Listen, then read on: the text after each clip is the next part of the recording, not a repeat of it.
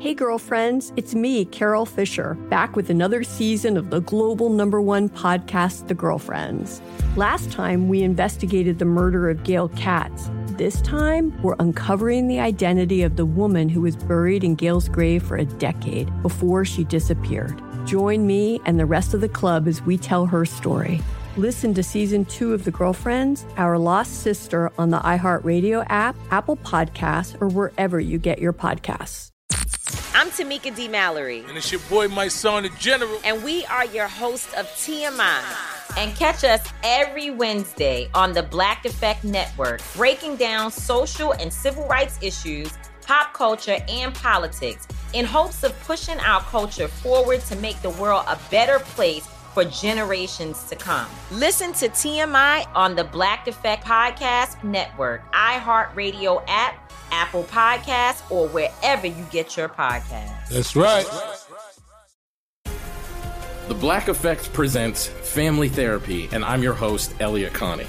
Jay is the woman in this dynamic who is currently co-parenting 2 young boys with her former partner, David. David, he is a leader. He just don't want to leave me. But how do you lead a woman? How do you lead in a relationship? Like, what's the blueprint? David, you just asked the most important question. Listen to Family Therapy on the Black Effect Podcast Network, iHeartRadio app, Apple Podcasts, or wherever you get your podcasts. It's the best bits of the week with Morgan number 2. What is up, y'all? Happy weekend. It's another weekend, which means another best bits. And I'm so excited. This weekend, I had on Abby for part 1, and we had a super fun conversation. We both got done with it, and we're like, that one felt really good. It's because it was like a full-blown conversation with us. It wasn't just like this interview, because sometimes we get in that mode, and it's just like interview, get through it. But Abby and I were having like full-on conversations, sharing some updates in life. We talked about some things we randomly have collected in our lifetimes, and the things that we don't understand why people obsess over. So just fun conversations like you're listening to a friend. So I hope you go check out part 1. But we're going to dive into the biggest segments from the Bobby Bones Show this week. Eddie shared an update on his No Parenting Sunday and how that's been going. Plus, if they're going to keep doing it, we got to know the real details and how his family even feels about it too. Number 7. All right, let's check in with Eddie on No Parenting Sundays, because I have a story coming up. It's why we're doing it today. How has it gone the last couple weekends? It's gone great. Like, we're not so hyper-focused on like, ooh, let's do No Parenting Sunday anymore. Now I think it's just the routine of being chill on Sunday. No lessons. Like, really, rarely are we telling them, hey, guys, clean up your room, do whatever. It's just kind of like, let's just do our thing. I'm going to be over here. You're going to be over there. Play in the neighborhood. I'll watch TV, whatever.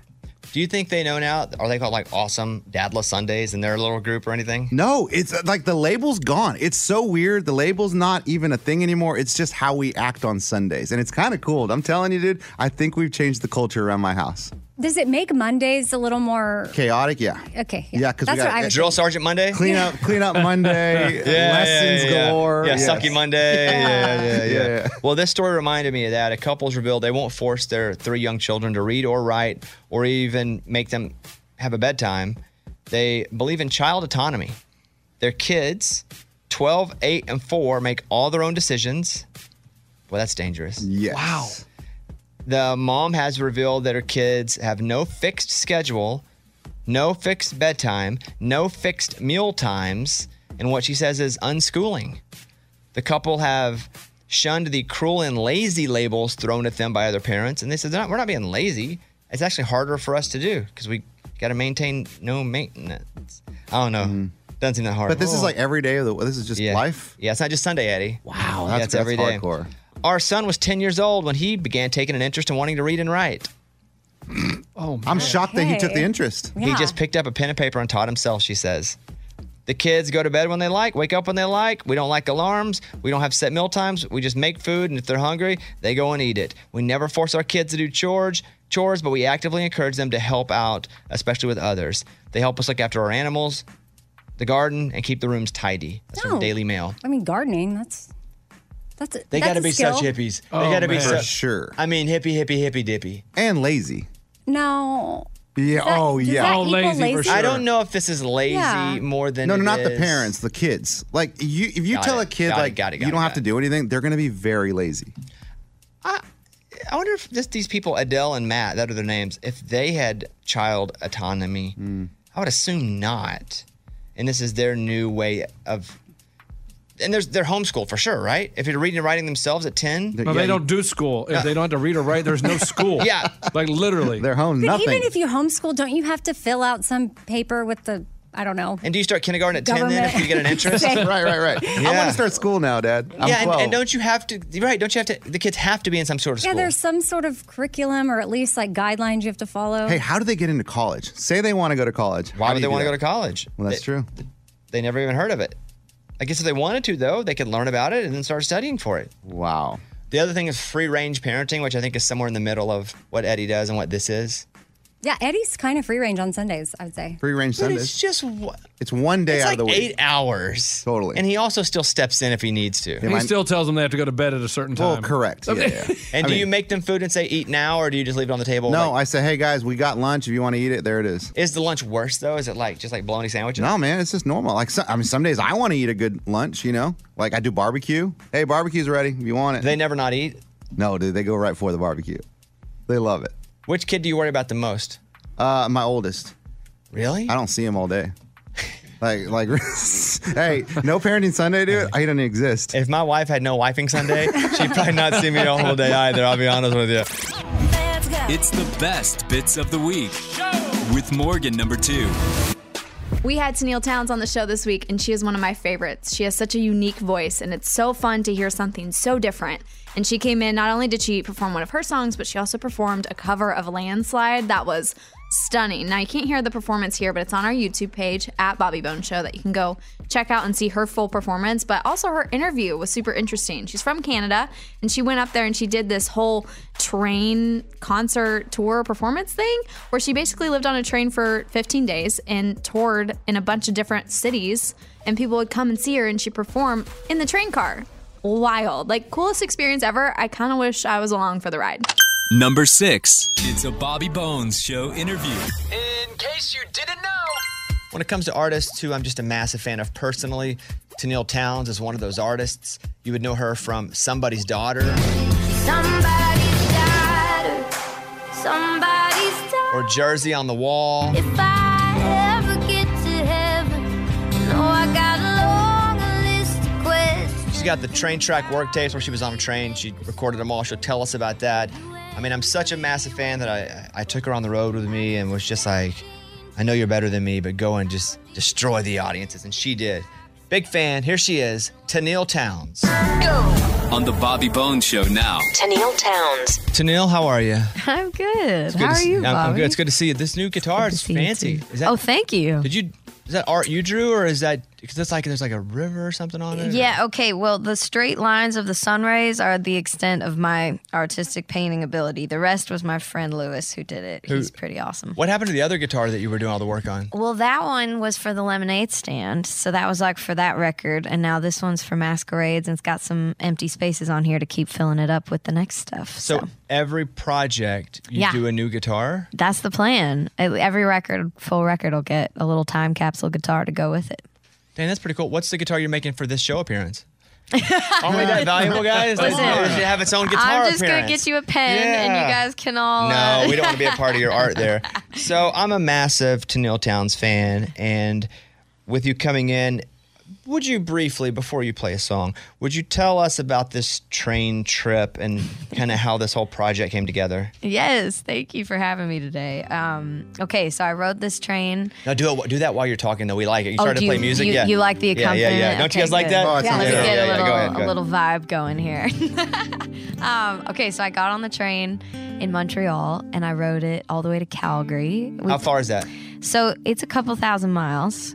And we played, we lived on this train for 15 days and we played 65 shows. So some days. Well, you lived on a train. Yeah, I lived Was on it a like train. where you had to stick on a a bag on a stick and you jumped on it as it was going, and then you lived in a cart? I wish we could have done the run and jump on. Like, that's what I wanted, but that was not with safety protocols, so no. But how do you play shows on a train? So literally one of the stage cars one of the box cars was a stage. So it would roll into the town and everybody would gather around, and they knew when the train was coming through their town, and like the door would just fold down, and then we'd put the mic stands out there and we'd go play, and then we would like say goodbye, and the door would fold back up and we'd roll to the next town like 20 minutes down the track. So some days we were playing 5 or 6 shows a day, and a lot of these shows were in like minus 31 degrees Celsius weather, and like people were so resilient. It was the most incredible thing, and everyone, it was a free show, but everyone who came brought a donation for their local food bank. So it was like witnessing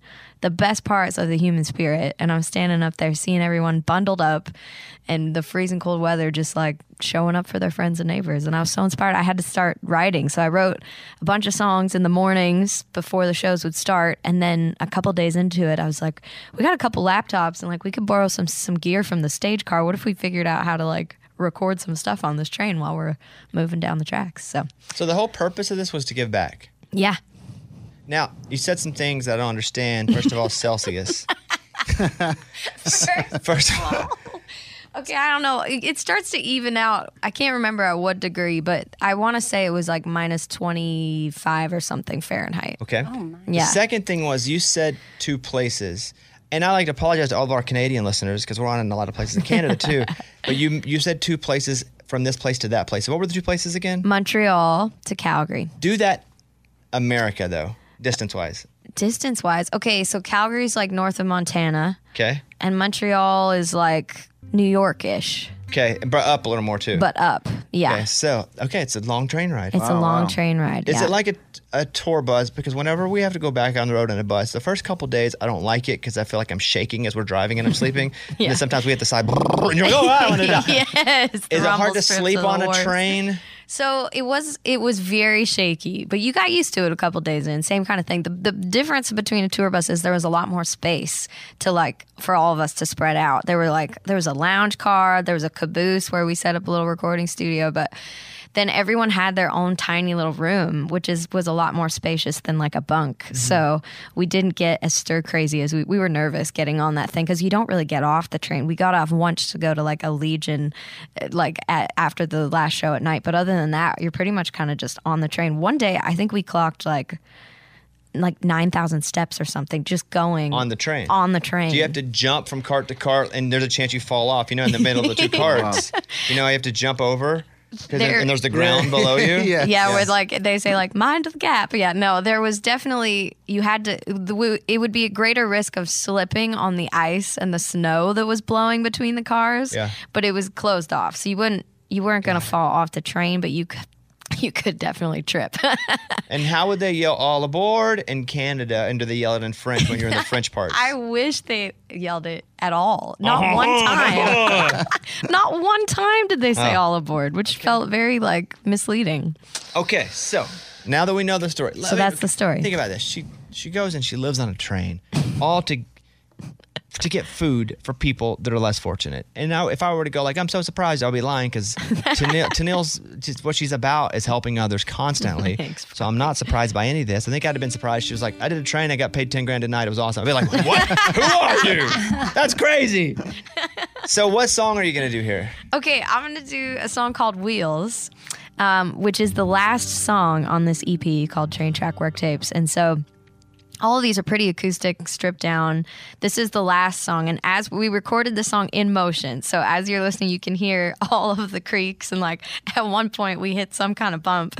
You could definitely hear that in the track, and at the end, we did it all in one complete pass, and we passed by the crossing, and the bells happened, thank God, like just at the end of the last note. We all looked at each other, we were like, we're not doing that again. Like, that was it. This is it. We got it. So this song is kind of like, this one is very honest to me in the sense of I struggle very much with the high of being on the road and then coming home and doing laundry and being in the quiet of that. And I was in the middle of this train trip, literally having the time of my life, and I was just dreading the ending. You know, and you've like looked forward to something, and It's me at work every day. you're just I get here you and I don't just want don't it want to to go be home. over. Yeah. I know, right? Felt that, yeah. That's honestly, that's a great sign that you're doing the thing you love, but it's definitely a weird feeling to dread the end. So that's what this song's about. So this is called Wheels. This is called Wheels. And this is from the Train Track Work Tapes. Yeah. Just want to make sure everybody knows it before you start again. Thank you for that. I Wheels, appreciate Train it. Track Wheels. Work Tapes. Here is Tennille Townes. All right. Come on, Tennille Townes in studio.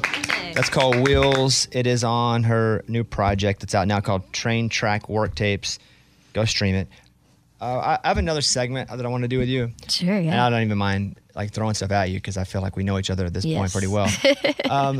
When we come back, I know there's a cover on this Train Track Work Tapes. Yeah.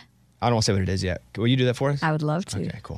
All right, you're gonna love it. I don't know what it is. Well, it's a great song. It's one of the greatest songs ever of all time, and she crushes that because I've heard her do it before. Tennille has the Train Track Work Tapes, which you really recorded and wrote while on a train traveling across the land to help other people eat. That's literally To it. help other people eat. Wow, Yeah, what a she was collecting synopsis. food for food banks, and so this is Home to Me. I'm a traveling soul like that. This is Pieces of My Heart. Pieces of my heart and all these. That's probably my favorite one. Like Pieces of My Heart makes me feel like. Yeah. That one. So, in track 3, I'm just going to have you play if you're cool with it. I'd be honored. And the first time I heard Tennille play this, I think we were all backstage because Tennille came on the road with me for a while where we did shows. And We I did. just remember Tennille being so good and she would like tear the crowd, their hearts out, and then had to go on to be funny. And I was like, it's the best and worst decision ever made because the best decision is Tennille just murders a crowd and they fall in love with her and how good she is. But then she's got them so emotional that I come on to tell jokes and they're just not in the right headspace for it. So, but we sat back, me, Eddie, Tennille. Yes. I think whoever, I don't know, Garth was back there, George Strait. Yeah, I don't know. sure. We were all just Yeah, hanging they out, were yeah. all our buddies, you know. And just passing a guitar around and Tennille played That was this. really fun. That was like a really fun time. Like, I it's just really that's kind of like one of those rare magic moments in a dressing room that I feel like you can kind of count on one hand. And I Yeah. loved that. We just passed the guitar around. It was so awesome. And she played this, and I remember going, "Oh man, one day I'm gonna ever play it here." So I'm not even gonna say what it is, Tennille. You play it. Here is this is track 3 on the Train Track Work Tapes, but here is Tennille Townes. Oh, come on! Okay. Hey, let me ask you a question. Yeah. Before we do uncomfortable questions. And Okay. this is kind of inside baseball, but so of all these songs on the Train Track Work Tapes, which I hope everybody goes and streams, I'm gonna put one as like our national countdown song, and then I'm gonna put it on a different show that I do, a national show. Which one do you want featured? Thank you. No, not thank you. Which one do you want? Because I'll pick whichever one you like. But you get to pick Wow. one. I get to pick one. And I'll put it on both the national shows. Do you want Dang. Home to Me, Pieces of My Heart, Coming Together, Wheels? Which one? Let's do Home to Me. Okay. So, Mike, got that? We'll put that on both of them. Thank you. That's okay. so cool. Now uncomfortable questions. I give, but then I take. And then, all right. do that? Oh, I'm buckling up. Yep, I'm I ready. give, then I take. They're not that uncomfortable for you because everybody likes you. Question 1. Is Tennille Townes sad all the time? Yes, always. Okay. It's like, underneath and at the same time as absolute joy. Everywhere I go, it's just kind of underneath. How tall is Tennille Townes? Ooh, 5'2" on a good day. Yeah. When you wear boots. That's more like 5'4", maybe. Okay. Yeah. Does Tennille Townes have any secret talents? It's kind of weird, but I grew up water skiing with my family. And my dad was kind of like a competitive water skier, so therefore I can like slalom ski kind of half decently. That's pretty good. Yeah. Okay. There are 2 more. Okay. What's the worst part of being a country singer? Like, what's the worst part of the job of being a country singer? Photo shoots, getting your picture taken all the time. I just want to sing songs for people. Cameras are like the worst thing ever. And the final one, and I tell you, I didn't know this till I was looking at. Hey, Ray, can you play a clip of The Thing That Wrecks You? It's Tennille and Bryan Adams. Play a clip of that, please. So this question is based off somebody who saw the writing credits where your last name is not listed as Townes. Interesting. Did you know that? I didn't know that, but wow, good to know. And the question was, how does she pronounce her real last name? Yeah, it's basically, it's Nad Kernishny, which sounds like a sneeze, but yeah, it's got enough letters for the Mickey Mouse theme song. Nad Kranishny. That's right, yeah. Wish that was my name. Dang. That's a cool name. That's a cool one. Thanks, Dang, guys. And Nad is at the beginning of it. That's awesome. Tennille, you know you are the best. Oh, I love you guys. Always Thanks for having whatever me. you got going on, you can always come in here. I appreciate and you. you're the best. And okay, so everybody, go and check out Train Track Work Tapes and follow Tennille at Tennille Towns, TOWNES. And I think we've said it all. Amy, anything you want to say? Well, just recording on a train, like, has it inspired you to think, where else A can boat. I? Literally, let's go River on a sessions. trip. What? Come on. Skydiving. Oh, river sessions, plane sessions. Yeah. The What other river work tapes. modes of transportation are there? I mean, the boat Uber would be tapes. fun. Oh, there you go. One Uber to the next. Yeah. Let's go. I That's love a good one. Anything else? With the scooter sessions? Submarine sounds. Oh, Now we're really getting somewhere. Yes. All right, you guys. Tennille Towns, check it out. Tennille, thank you very much. There she is. Nice job. Thanks, you guys. It's the best bits of the week with Morgan number 2. Our iHeartCountry Festival was last weekend and it was so epic. Listen, if you've never been before, I highly encourage and suggest that you go next year and all the years following. It's the best time. We had so many epic performances, and I'm sure you guys are tired of seeing all of our photos from it, but still, go check them out if you haven't seen them. But our young listener, LJ, also got to have an epic time at the festival.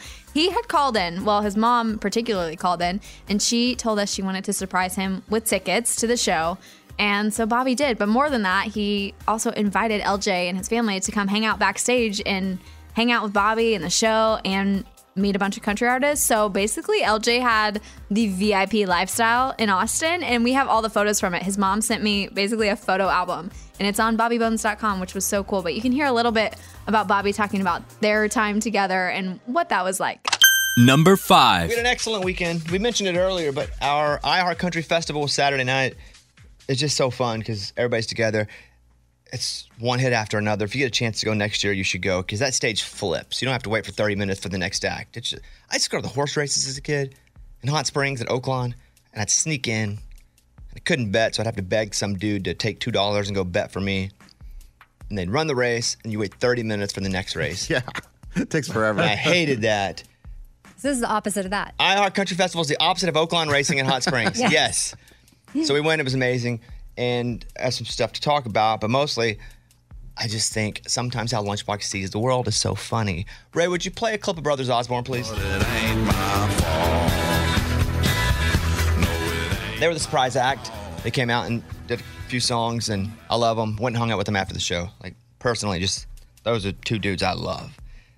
So, Lunchbox, I'll just let you say it, and then we will talk about your opinion of it. Go ahead. I'm worried about Brothers Osborne and their money situation. I'm starting to think they might need a second job, or whatever they made, they've lost and they were broke. Why is that? Because I showed up at the airport yesterday morning to board my flight to come back, and they were flying Southwest. Like, they had to sit there and like the cat, line up when they're A1 through 30, and they had to line up in their little number. They had to get on Southwest, pick their seat, and I'm like, guys, this is not good. Like, I thought by now they'd be rich and making a lot of money, but obviously it's not going well.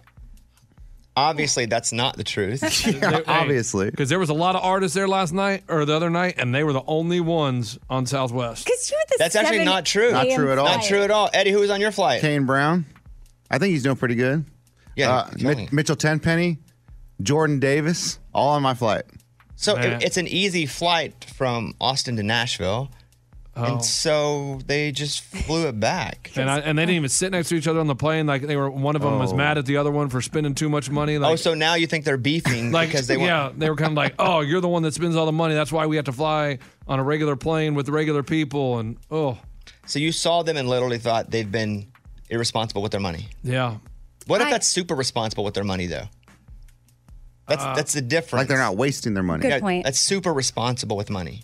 Like, John had his headphones on, didn't even talk to his brother the whole time. Also, now you want to change up. You're pivoting, and now it's... No, I'm just saying, like, I mean, or he didn't want to hear people talking about how they have money problems, so he just put the headphones on. I was just worried about them, And so I sent you a little note. Just saying, hey, like, do we need to look out for him? Do we need to? What do we need to do? GoFundMe? Like, yeah. Do we need to download a song or something? No one's really downloaded songs in 20 years, but I get it. He still does on his iPod. That'd be nice, though. What are you gonna say? Well, I don't like feeding into Lunchbox's narratives. However, in one of my backstage interviews with them, they did say they do therapy together, like as a band. But they're supposed to. That's well, different than therapy by yourself. He says they're not getting along.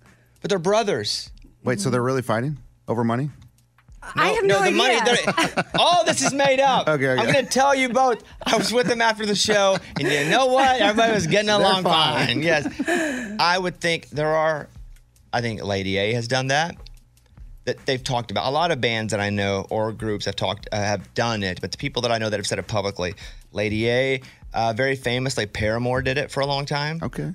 So it is common for anyone in a group dynamic, because you're on the road so much together, to go and make sure that the relationships are as healthy as can be. So should we all do therapy together? No, we're on the road together. We're here for 4 hours, 5 hours, whatever it is, and we go home. Yeah, we're good. Oh, okay. Well, I'm busy. Just a thought. And those two are like equal. They got to figure out that dynamic. The bands are equal. Hillary, Charles, Dave. They're equal. They got to figure out that dynamic. This ain't that equal. We're not equal. This ain't that equal. I tell you, Brothers Osborne, not having money problems. Probably smart with money. Yeah. And I think it's pretty healthy they're going to therapy. If they're brothers and they're working together. So, Okay. But thank you, though. I almost slid him a 5 each just to help him out. Like, There's hey, no man. chance you would even give anybody 5 each. You're right, but Eddie, Kane Brown was on your flight? He was. And I started to freak out because like when I saw Kane Brown, Jordan Davis, and Mitchell Tenpenny come on the plane, I'm like, oh my gosh. If this plane goes down, it's the day the music died. If this plane goes down, you ain't making the headline, buddy. Well, that's for sure. I wasn't going to make that headline. I mean, Eddie don't even get mentioned in that headline. So, the day the music died, Amy, let me check your music knowledge here. Do you know it? Oh, yeah. Okay, then I'm not asking you. Lunchbox, the day the music died, who died? La Bamba. Ooh. Okay, go close. ahead. That's all I know. Oh, Richie Vallen. That is La Bamba. That's La Bamba. Ah, dang. Yeah. Oh, the guy with your glasses. Go ahead, his Holly. name? Holly who? Buddy Holly. Correct? There you go. Yeah. Go ahead. And one more. There's a statue in Lubbock of him. Hello, baby.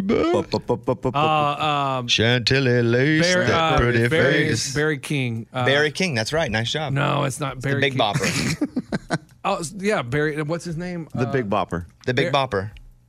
But what's his real name? No, they don't know his real name was like J.P. Richardson or something, but nobody knows him it's as not that. the. Well, who am I thinking of then? I can't tell you that because I'm not thinking Barry like Switzer? Lewis Manilow? No, I know Barry Manilow's alive. I saw him. What? Where? With Lady Gaga, right? And he the old guy. No, that's Tony Bennett. Tony Bennett. Tony Bennett. Okay, see, we got to get out of this one. Oh my gosh. Same difference. We're walking down a wormhole we don't want to have to fight our way out of. Where are we gonna? You good? What are you gonna say? I was just trying to think. I didn't know the third one. I knew Buddy Holly, Richie Valens, but Big Bopper only had one song and was not as. Yeah. Do you know who lived? Yes, Wait. Waylon Jennings. Flipped a coin. oh yes, Lived because he didn't get on the He plane. was going to get on the plane. right. But who got his coin toss? Did the seat go to someone else? It did. It went to one of the was- brothers Osborne, the third one. Oh, And or did you know, he flip it? Like, should I go? Or should I not? the other seat was it Buddy Holly? Maybe I don't know. I don't know if they. I don't know. That's so tragic. Yeah. And that plane, it was snowy anyway. Small plane, crashed. In Iowa. Oh, yep, that's right. In Clear Lake, Iowa. Dang. Good for you, buddy. Not good for you. I know you know music. Hey, but when I saw those guys get on the plane, I'm like, oh my god. You thought that was gonna be you on a Southwest Yeah, flight? dude, I was freaking out. Do you feel weird if you have a thought about crashing? No. Before? Okay. I think about it all the time. Oh, Oh, that's weird. Oh yeah, I even talk about it when I'm up Yeah, there. yeah, yeah. I told Jordan Davis, dude, if we die, it's the day the music died. oh. That's, Did all the artists sit by each other? Do they sit in the same No. row? If they didn't, they're feuding. And let's start a rumor. Dude, they were not sitting together, so that means they were fighting. They had their headphones on, talking to. I would imagine if Kane, by the way, who's not having money problems, I promise you. I imagine if he gets on a plane like that, everybody wants to take pictures with him. No one bothered him. And he was with his wife. You're out of your mind. There's no way Kane Brown got on the plane and nobody bothered him. Dude, I saw Who else him- was on this flight? I was. Morgan. And he absolutely, there's multiple fans that went up to him and took pictures with him before the flight. Oh, before the flight. I only saw him on the plane. Got it. Wait, Scuba, what? I said his move, and I saw it really smart. You get on the plane, I got on early with him. He immediately falls asleep on his wife's shoulder, so no one talks to him. Why'd you do finger quotes on falls asleep? Because I don't think he was really asleep at all. It was early, though. Yeah, It's a move. I gave him, I made a, he was flying back the next day. I said, here, dude, and I handed him something to hide. It was some of those glasses with the mustache on it. Plastic glasses with the mustache. Yeah, he wasn't wearing that. He wasn't? Oh, dang. Okay, it was a great festival. We'll talk a little more about it. Morgan wants to spill the tea about something she saw at the festival as well, or the weekend. So she wants to tell on somebody, but we're out of time for that. We spent the weekend in Austin, Texas. Love it. Home. Shout out Austin. I mean, I love it. It's like when I go back to Austin, it's just like, it just feels like, I mean, I spent my entire young adult life there. And I know you guys grew up there. Yeah. So it just feels like, Feels good. When I go back home to Arkansas, it's almost like this backpack of rocks is taken off of me. You're just like, like I feel that way about Austin too. We go, our country festival, and the very first artist, we put a big headliner at the beginning of it, and it's Luke Bryan, and Luke comes out and shot out of a cannon, as always. I got to shout Luke out too, because there was a kid who, his mom had called the show. It was his birthday. He's in a band called Kid Country. I'm wearing their sweatshirt now. Yeah. She was like, hey, I want to tell him he got tickets. She didn't ask for tickets. And so we told him that they got him tickets. And then I arranged for him to come backstage and just, meet me and say hi to you guys. But then I just took him with me all backstage, and I found Luke. And I was like, Luke, will you meet, whatever. His name is Luke too. LJ was his name, but like Luke Jr. And so Luke's awesome to everybody all the time. But man, he came out, My Kind of Night, the live song.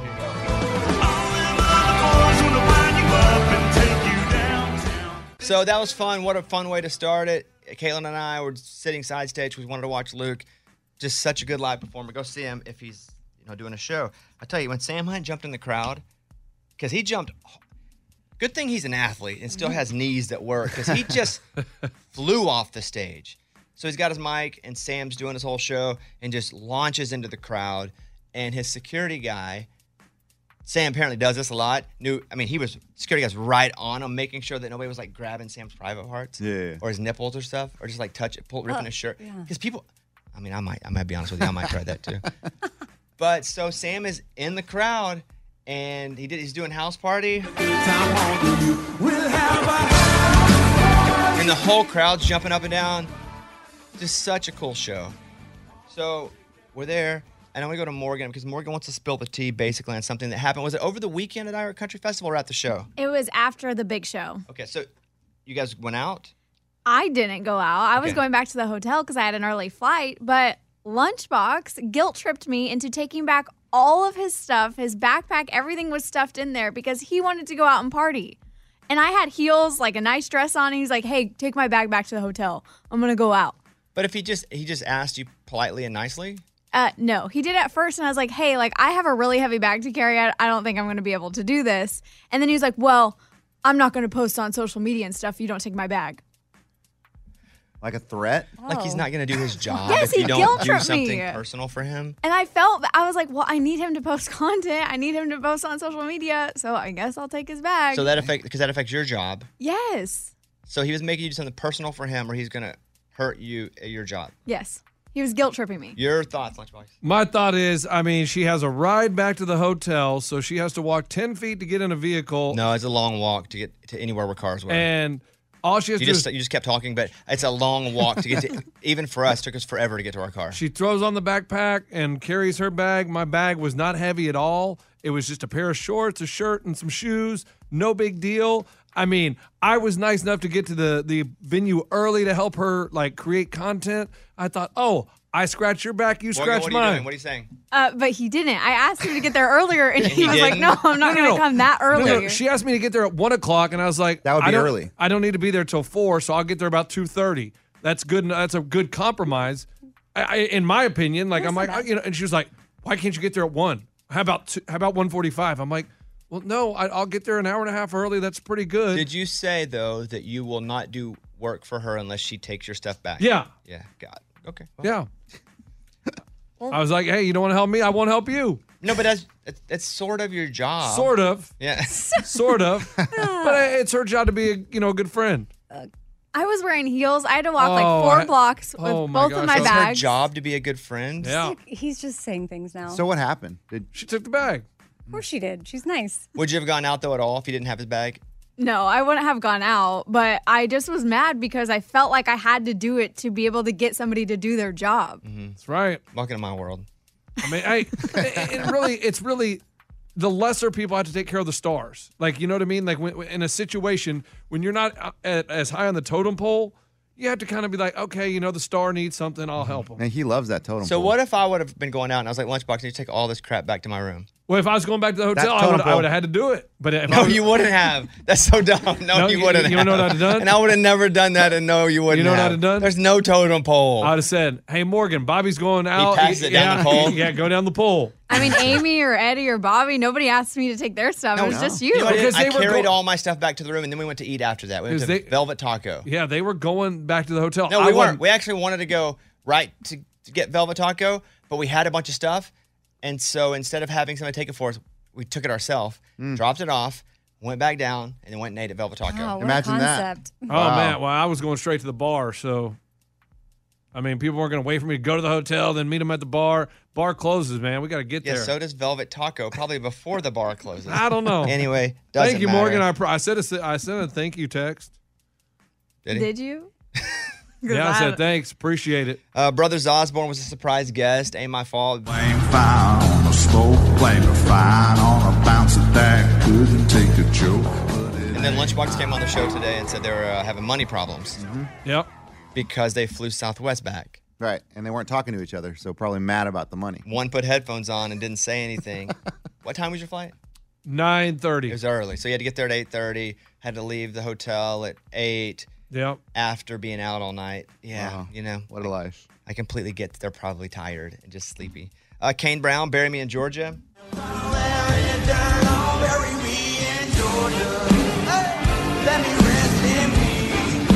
It was an awesome festival.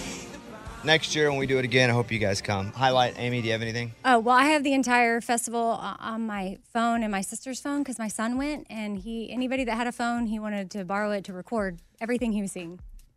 Oh, you should watch it all back then. If you need a recap. Screening at Amy's house at I've the whole got it. festival. So that's my favorite part, is just my family being able to be there. Eddie? Caitlin Brown coming out with Kane. That was awesome. Like, we've talked about her doing that, but we got to see that. That was really cool. Yeah. Lunchbox? I'd just say Morgan taking my bag back was probably Nice. my highlight. Yeah, Yeah. I mean, Oh my that really God. made my night and made it special. Your wife didn't go. No. So did you go hard? Yeah. Did you get really drunk? Yeah, I went up Friday night and Saturday night. Met up with the boys. Oh, yeah, we his tied high it school on. boys. Did you get really drunk? I ran into them. Yeah, we ran into... Did we? Oh, yeah. They said that you ran into them. Yeah, up top, I had to go do this thing for Mattress Firm where I had to like go through the crowd and end up in these chairs. And all of a sudden, I'm at the top trying to go down, and I see these like 5 boys walk by, and I'm like, oh, there's Lunchbox's high school buddies. The crew. It was great, man. Yeah.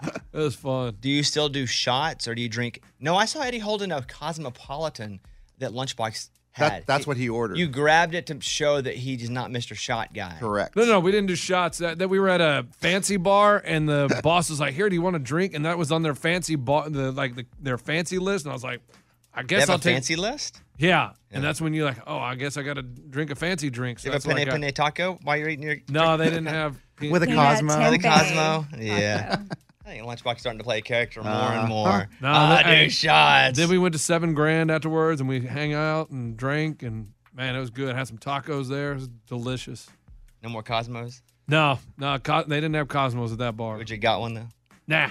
No, of course not. That's not just I don't even know what's in a Cosmo. I just saw it on the I didn't fancy. remember it, actually. Yeah. I mean, It was an amazing time. Everybody that came, thank you. I thought Jordan Davis' set was awesome, where Jordan and I are like pretty close friends, but I never get to see him perform because it's here. And we're just usually hanging out. But it's the first time I've got to see him like play full band, the whole thing. And I was like, dang, he's pretty good. Yeah, he's good. Yeah. Who knew? When he got off stage, I walked with him back to his room, and I was like, who knew you got so good? And he was like, yeah, dude, thanks for coming to my shows.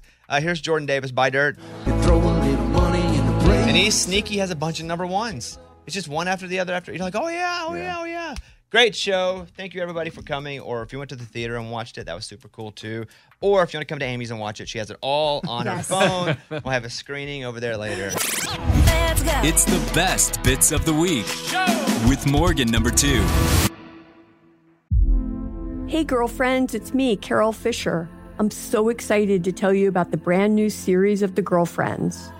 In season 1, we told you about the murder of Gail Katz at the hands of my ex-boyfriend, Bob. At one point, a woman's torso washed up on Staten Island and was misidentified as Gail. She spent 9 years in Gail's grave, and then she just disappeared. It's almost like it's become this moral obligation to find her.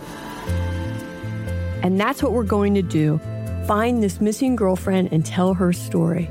With the help of some of your favorite girlfriends from season 1, like my producer, Anna. Oh my God. My friend, Dr. Mindy Shapiro. Hi, it's Dr. Shapiro, and I'd like to speak with the Deputy Medical Examiner. And of course, Gail's sister, Elaine Katz. Having no closure, it kills you.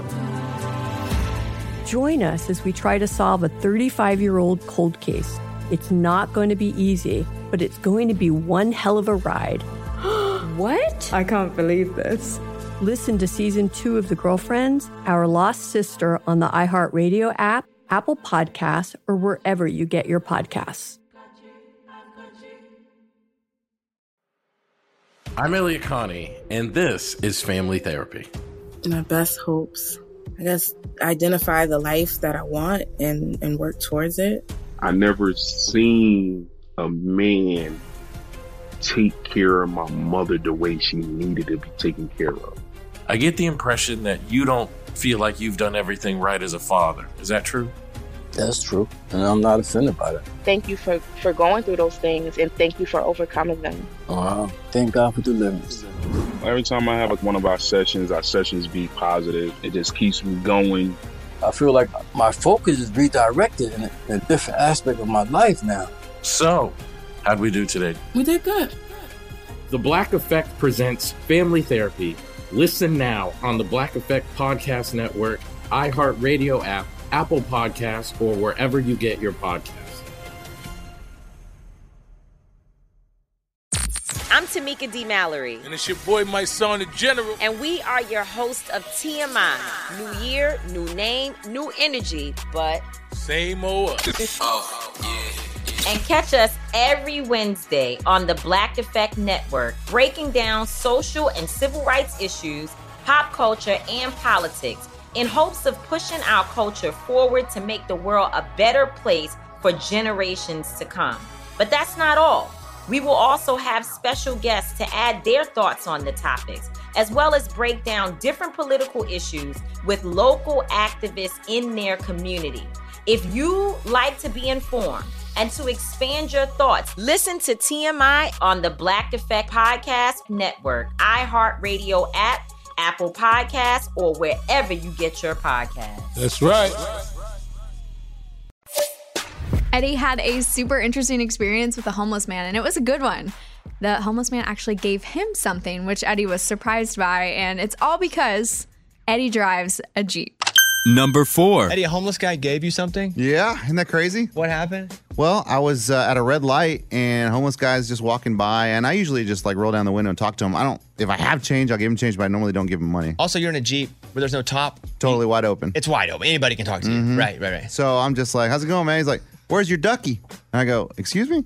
You're a rubber ducky. You drive a Jeep. Jeeps all have rubber duckies. I'm like, oh, no one's ever given me a rubber ducky. I don't know. So he reaches in his pocket and pulls out a duck. He goes, here you go, man. Put that on your dash. I was like, that's amazing. A homeless guy gave me something. So now it's on my dash. And he had a ducky in his pocket. Yeah, isn't that crazy? Morgan, you have a Jeep. Do you have a ducky? Yeah, I have 6 of them on my dashboard. Why would you never give Eddie one? That's rude. I did give him one. Hey, that's American society right there. You gave me a ducky. Rich get richer, poor stay poor. You know what? I was waiting for him to bring it up, and I ducked him one time, and you know what? I think he threw it away. Oh, that's what that was. She put it on my door handle. You didn't know what it was? No idea. And I did throw it away. What did you think it was? I thought somebody pranked me. I'm like, I have no idea what this is. You got ducked. Morgan, so people give you ducks all the... I had a Jeep for a while, and the wave thing got annoying. I kept thinking I knew them, and I was like, who was that? Oh, God. You know what happens to me? I drive my wife's car. It's not a Jeep, and I wave to people, and they don't wave back. I'm like, oh, you're used to doing the Jeep wave? Yes. What's the duck thing, Morgan? It's basically them saying they like your Jeep. So they'll duck you, and they'll leave a little note with it, or they may just leave a duck, and it's just like, we ducked you because we like your Jeep. So no one, except for Morgan, has ever ducked your Jeep? No one's ever ducked me. Your Jeep's pretty cool. Except now a homeless guy ducked me. Well, you know why Morgan gets ducked? hot chick. Well, my Jeep is just parked. They So they see you stalk get- her? Yeah, they see her get out of the Jeep like hot blonde. This is my in. I'm a Makes ducker. sense. Been waiting to duck her for a long time. Yeah. But they don't stick around to. Yeah, they do it when I'm not in the car. Right. It happens when it's like sitting But they in the leave a parking note, lot. right? Is there a phone number on the duck? No, it's just like sometimes people will do little stickers with them and be like, "This is my Jeep." That'd be the way to do They it. leave a number note. or an Instagram name or No, anything? that hasn't happened. But I did have 2 like in a row, and I think it might have been somebody. Nice. But nothing, Just no looking at follow up duck. ever happened. Can people without a Jeep duck someone? I think people have tried. It just doesn't catch on like Jeep ducking does. No. If I don't have a Jeep but I like your Jeep, can I duck you? Oh, yeah. I mean, yeah, you totally duck could. me, dude. But why would you? It's like you're trying to be a part of something when you're not. Hey, That's my whole life. Elementary school, junior high. Yeah. Whatever you want, I'll let you duck me. Okay. All right. All right. This whole segment's been ducked up. All right. Hey, listen. Well, we have to go because we're going to get fired already. So, What are you talking Like about, if your Amy? phone autocorrects the bad word yeah, to duck. to duck, you're still using foul language. Nice. All right. That's what we're just Hilarious. I like that, Don't Amy. clap for that one. Don't do it. It's the best bits of the week with Morgan number 2. Lunchbox has a new business idea. Shocker there. I know, we've heard a lot of his ideas, but this one could be something if you're a big country music fan, because he pretty much wants to, capitalize on some things country artists already do. I'm not sure how this is going to work out for him, but he thinks it's a great business idea. Number 3. Lunchbox, did you happen to run into Amy's sister when you guys were in Texas? Oh, yeah, I did see her. I mean, Why are you acting like that? like, I don't know. She was in VIP, and I'm like, this girl doesn't deserve to be here. And Okay, here's the backstory for everybody. Amy's sister and her husband have a show on HGTV called Building Roots. Its first season's been renewed for a second. might as well be called Poopy Poop. Okay, he acts I wonder this if they way. thought about it. Poopy Yeah. See poop. how mature he is? And he wonders why producers are like, oh. So he had 2 huge holes in his roof, and he just waited to get them fixed by the TV show. Yeah, because they told me I was going to be the A segment on their show. They were like, oh my gosh, you're perfect A segment. They were stringing me along.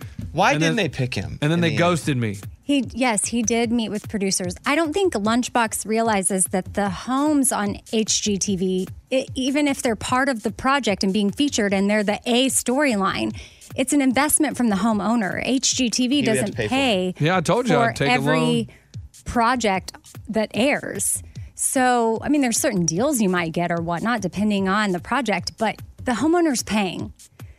And didn't wanna Lunchbox, do it. he doesn't want to pay. He's acting like No, I said I would take a loan. I'm telling you. you're they saying just- that to us. They ghosted me. No. You're saying that to And us. then- But what did you say to them? I told them I'd pay for it.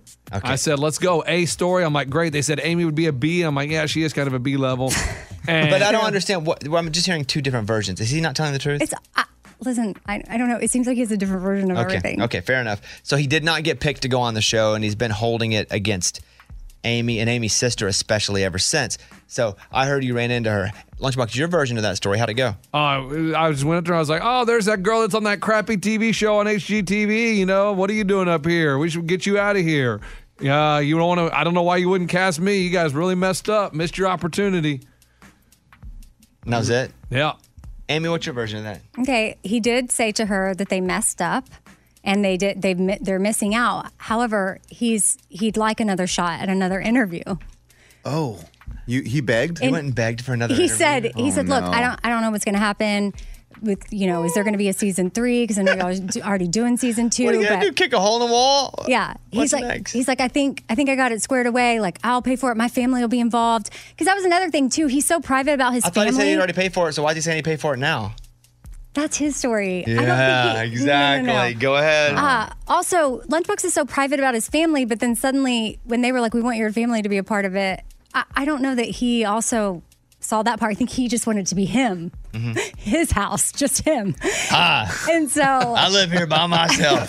Little bachelor. anyway, it's sort of shifted. And I think to me, or from what I heard from my sister, it's like he was positioning himself to do a different pitch and to woo producers this time. But then why do you keep calling it poopy poop? Why do you keep slamming it if you want another shot? Look, I mean, if they want to come crawling back, They don't need to crawl Sounds back. like he's crawling If back. they want to, what do you call them? Grovel? If they want, grovel. if they want to grovel, Yeah. I'm willing to give people a second chance. That's the only way you'd be on the show is if they beg you back. Yep. Okay, you're right. He's doing 2 whole stories here. That's what I'm saying. Like, you know what I mean? Someone burns you. Like, it's like, can I trust him again? But in this world, it's all about forgiveness and giving people a second chance. So I'm willing to give them a second chance if they want to, talk to me again and put me on the show. Poopy Poop, that show. Yeah, Poopy Poop. Okay. But then it'll be turned into greatness. I do think Lunchbox would be good for it. I agree. But producers, I mean, obviously they weren't having a good day or they were. Obviously you didn't want to pay for it like everybody else. And then you didn't want to put your family on there like everybody else. I'm just saying, if they want to grovel. I'm just saying. That's it. Okay, so that happened. Okay. Yeah, that happened. Good. What happened with Jordan Davis? What do you mean? At the festival. Did you take something? No, I didn't take something of his. I came up with a new business idea. So you didn't take a set list of his? No, I did. And I got him to sign it. But I just said, what did you take? And you said nothing. But it wasn't his. It was just sitting there. Okay, go ahead. Like, it wasn't like his personal one. And I said, man, a light bulb went off. Bobby's always Where was it sitting, though? On the stage. Got it. And so I was like, a light bulb moment. And I was like, this is a business. Bobby's always saying, hey, you always got to be thinking about new businesses and pitch them. And it's called selling signed. Say that? Go ahead. Selling signed set lists. So you go to these concerts with these artists and you get the set list from that night. You get them to sign it. And then boom, we put it on eBay. And I got Jordan Davis's set list and I got him to sign it. Like, he came off the stage and I got him. I cornered him. He did corner him. And I mean, I got him to sign it. Yeah, but that happens a lot on eBay. Isn't that like memorabilia? Yeah. But that's our business. But selling signed But you're gonna set go to all lists. these concerts? Yeah. And it's all wrinkled. And how are you gonna get them? Boom. Jordan Davis signed it. I haven't got audio of him signing it, so there's proof. Yeah. And we will film. What's the audio? No, it's me. Hey, Jordan Davis, can I get you to sign this? And we'll put it up on Instagram.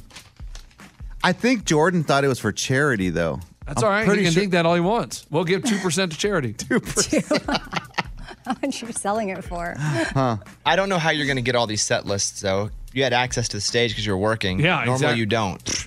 I'm backstage pretty much every concert I go to. That's not true.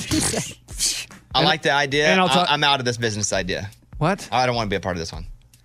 Or I get in cahoots with the artist. Like, I'm like, hey. Cahoots. Like, hey, man, I know you got a concert tonight in Denver. Can you send me the signed set list? Like, Thanks. who would you be able to ask that to? Everyone that comes in this room.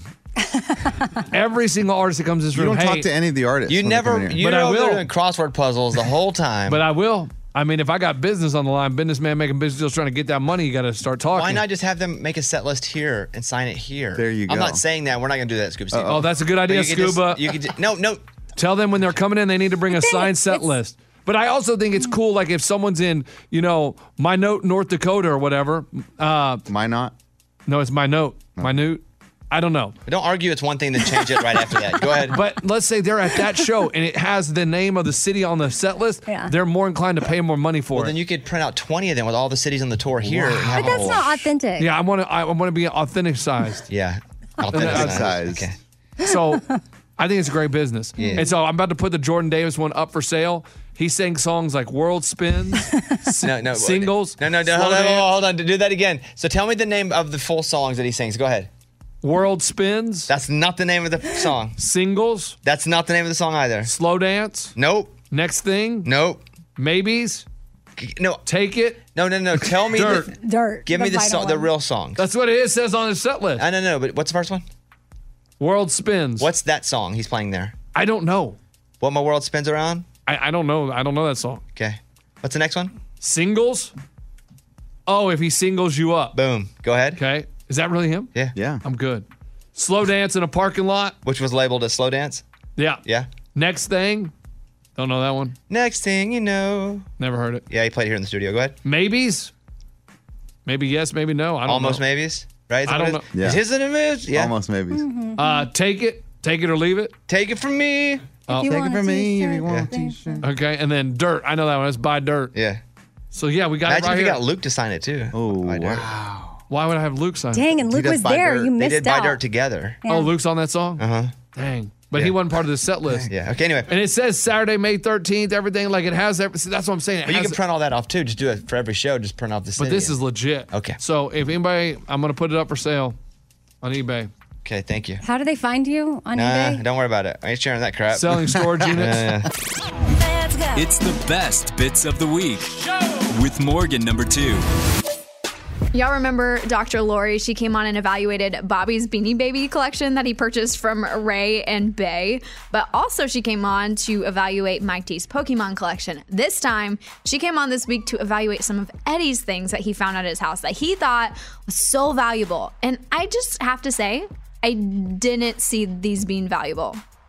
And you'll get the outcome of what Dr. Lori thinks, but I don't understand Eddie's logic in bringing these items in and thinking, these need to be evaluated.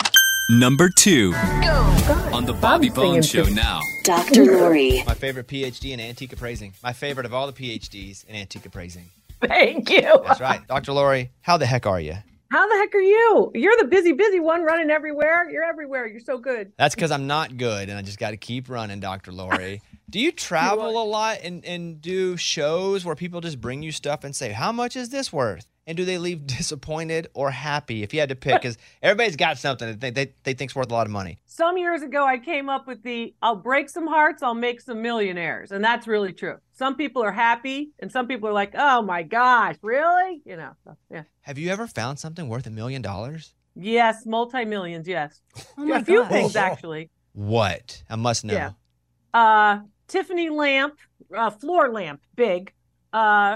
Impressionist painting by Renoir. What? Yeah. It's serious. Let's see. What else was there? And people drive. People are drivers. You know that. So they'll drive. Like I was appearing in Virginia, and this person with the Renoir painting, who everybody said wasn't the real deal, drove from Rhode Island to make sure I saw it.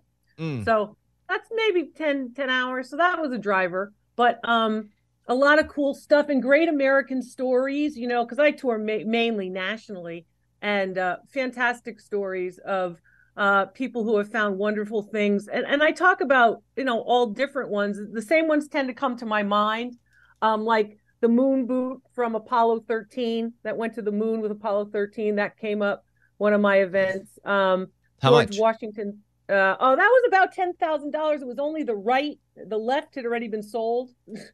That was kind of cool.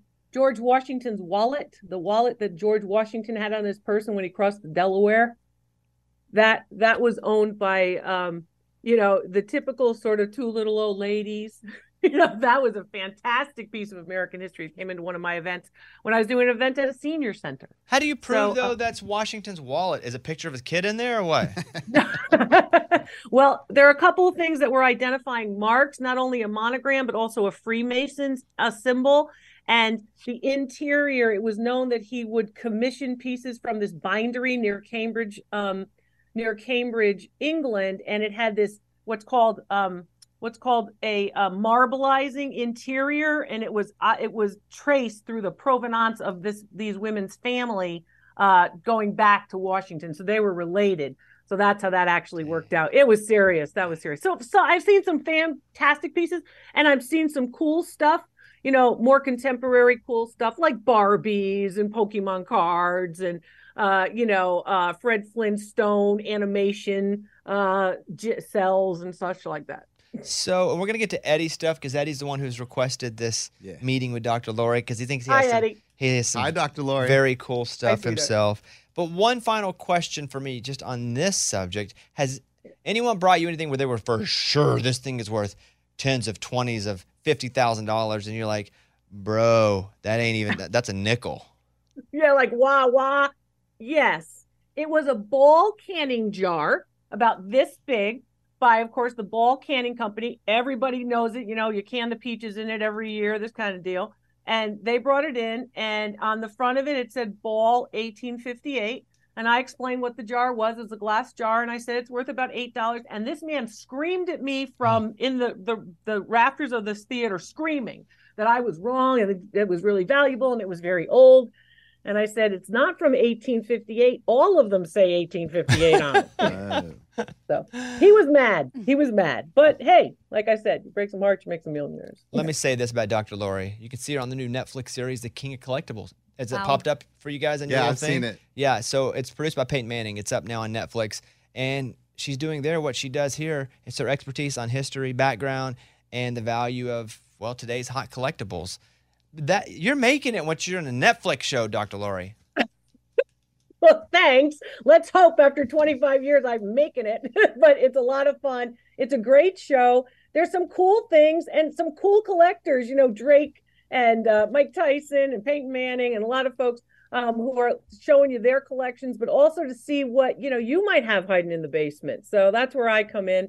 And of course, with Robbie Davis, Sr. and Jr., they're nice guys too, and Ken Golden and the whole crew at Golden's Auctions. It's been a great time, and I think the show's going to have a long lifespan, I hope. And I've enjoyed contributing to it. So, well, let's get to the show. Let's get to the money. Eddie, so what happened with you where you thought you had something? Okay, so, it goes back to the conversation we were having about not having a retirement. And by the way, Dr. Lloyd, just so you know the basis of this, Eddie always talks about he can't wait to retire. It's his dream in life to retire. And I said, well, how much do you have in your 401k? Because our company does that. And he's like, none. I said, well, how much do you have saved? He goes, none. So he wants to retire, yet he's put no money back for retirement. And so that made him, I guess, go dig for stuff. Down to the basement, like Dr. Lori said. Got it. So Okay. Well, not a bad idea. A lot of people have this same agenda, because it's hard to save for retirement.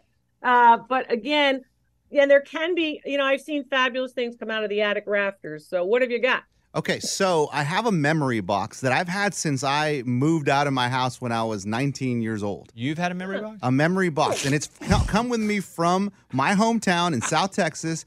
I moved it to college, to my first house, my second. I got married. I got 4 kids now. I still have that box. Well, that's why you don't have a retirement. You got 4 kids. Thank you, Dr. Laura. That's what I've been trying to tell them. But he also golfs and gambles. So does everyone else. Okay. I didn't know that part. Go ahead. But he has 4 kids, So I dug in the memory box, and I was like, oh my gosh, I found some good stuff. She's talking about that ball, jar or whatever that somebody yelled at her about. But I have old bottles, and these are from the Thomas Edison days. Okay, I have. Okay. I have. Okay, can I pull one up, Dr. Lori? Okay. So there's a really small one here. It says Eiffel Tower fruit juices. It is probably 5 inches tall. It's a see-through glass. It's a clear one here. So what do you think about this one? Hey, Bobby, does the glass have a little bit of a tinge of gray or a tinge of purple? I'm pretty colorblind, but yes, I would say it has a little bit. Would you guys say it has a tinge of purple? Yeah, or blue. Yeah. That typically indicates that there's a little bit of lead content in it. And lead content is very typical with glass making, particularly in the early part of the 20th century. Here's what they look for. They look for a seam. They look for a particular type of top, which that particular bottle has. And they also look for famous manufacturers. And usually the name is going to be right in the bottle. It's going to be different from other colored bottles, which we also see here in this memory box collection of Eddie's. And I would say value on that bottle is going to be about $15. So that's 30 seconds of your retirement. Hey, that's okay. That's a start. Okay. Eddie. I thought it'd be hundreds. I really did. I thought it'd be hundreds. Okay. We have 4 bottles in total. That's right. So let's do another bottle. Okay. This one is a little more round. It's a little more, that's blue or green or yes, something? more blue. Look at that color. A little more blue. And on it says, why'd you bring all bottles? I had lots of bottles in the memory box. I know. Did you just grab them? No. I've had them since I was 15 but I'm years saying, old. do you think they're worth something? Yeah, they're old. It has to be worth something. Okay. Well, my grandma. Wait. So you dug them up in South Texas? Is that the deal? No. When you were a kid? I'll be honest with you, Dr. Laura. I don't know how I got these, but they were in my room when I was growing up. So I just took them with me. They just showed up. This says Rumford Chemical Works. What do you think about this one, Dr. Lori? Eddie thinks it's very worthwhile. Blue bottles usually relate to apothecary. So usually they had some kind of drug or some kind of chemical in them. So be careful around them. Don't stick your finger down into it kind of deal.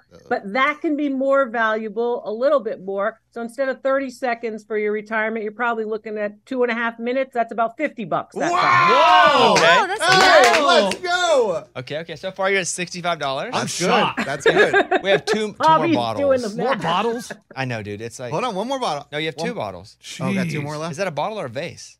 That's a bottle. Okay, here we go. That's a bottle, darling. This bottle is a little bigger, it's clear. Nathan Wood and Son Proprietors, Portland, Maine. Okay, also apothecary bottle. Notice it has a long body and a short neck, and that's typically an apothecary bottle if they're going to mix some kind of chemical together. I would say value on that bottle. And there's no chips on the top of these bottles, right? Because they would use a cork. Mint condition. Okay, mint condition. Okay, thank you, Bobby. Value on that bottle is about $50. Bobby, Whoa! Okay. That's amazing. $115. Let's go. Bobby, do you not care about bottles? Are you just like, why bottles? Well, it's like they're glass bottles. Like, who gives a crap? They're old. There's a lot of them out there, which Yeah. is why the values are kind of low. Yeah. Okay, so far, Eddie, your most prized possessions, you have $115. Wait, well, but so I have a question about the 115. Wow. Like, I get that that's the value, but is Eddie going to be able to sell these to Boom. anybody? Oh, yeah. Yeah, that's a good question, Amy. There's a lot of them out there, so a lot of people are trying to sell them, but that's the value, and it's based on retail sales records that a similar bottle like that has sold recently. Where would you sell it, though? You can sell them, but that's a smart question. Facebook Marketplace. Yeah, but where would you sell them? Yeah, probably eBay with everybody else. Okay. You know, if you put them on like Facebook Marketplace, typically people want them for like nothing. Oh, I'll take them off your hands like they're doing you a favor. I know a guy that does eBay business. That's me. Yeah. That will sell it? Yeah. Okay, here's what we have. Dr. A Lori's lot on. of people do an eBay business. We're going to come back in a second, and we're going to do the big bottle. Okay. Oh. And the one that Eddie says is his money maker because on. it's literally money. It's some... Oh, yeah. How would you describe that, Bones? Well, there's an American Indian on the front. There's a buffalo. I don't know. It's a big old fat coin that looks like it could be worth something.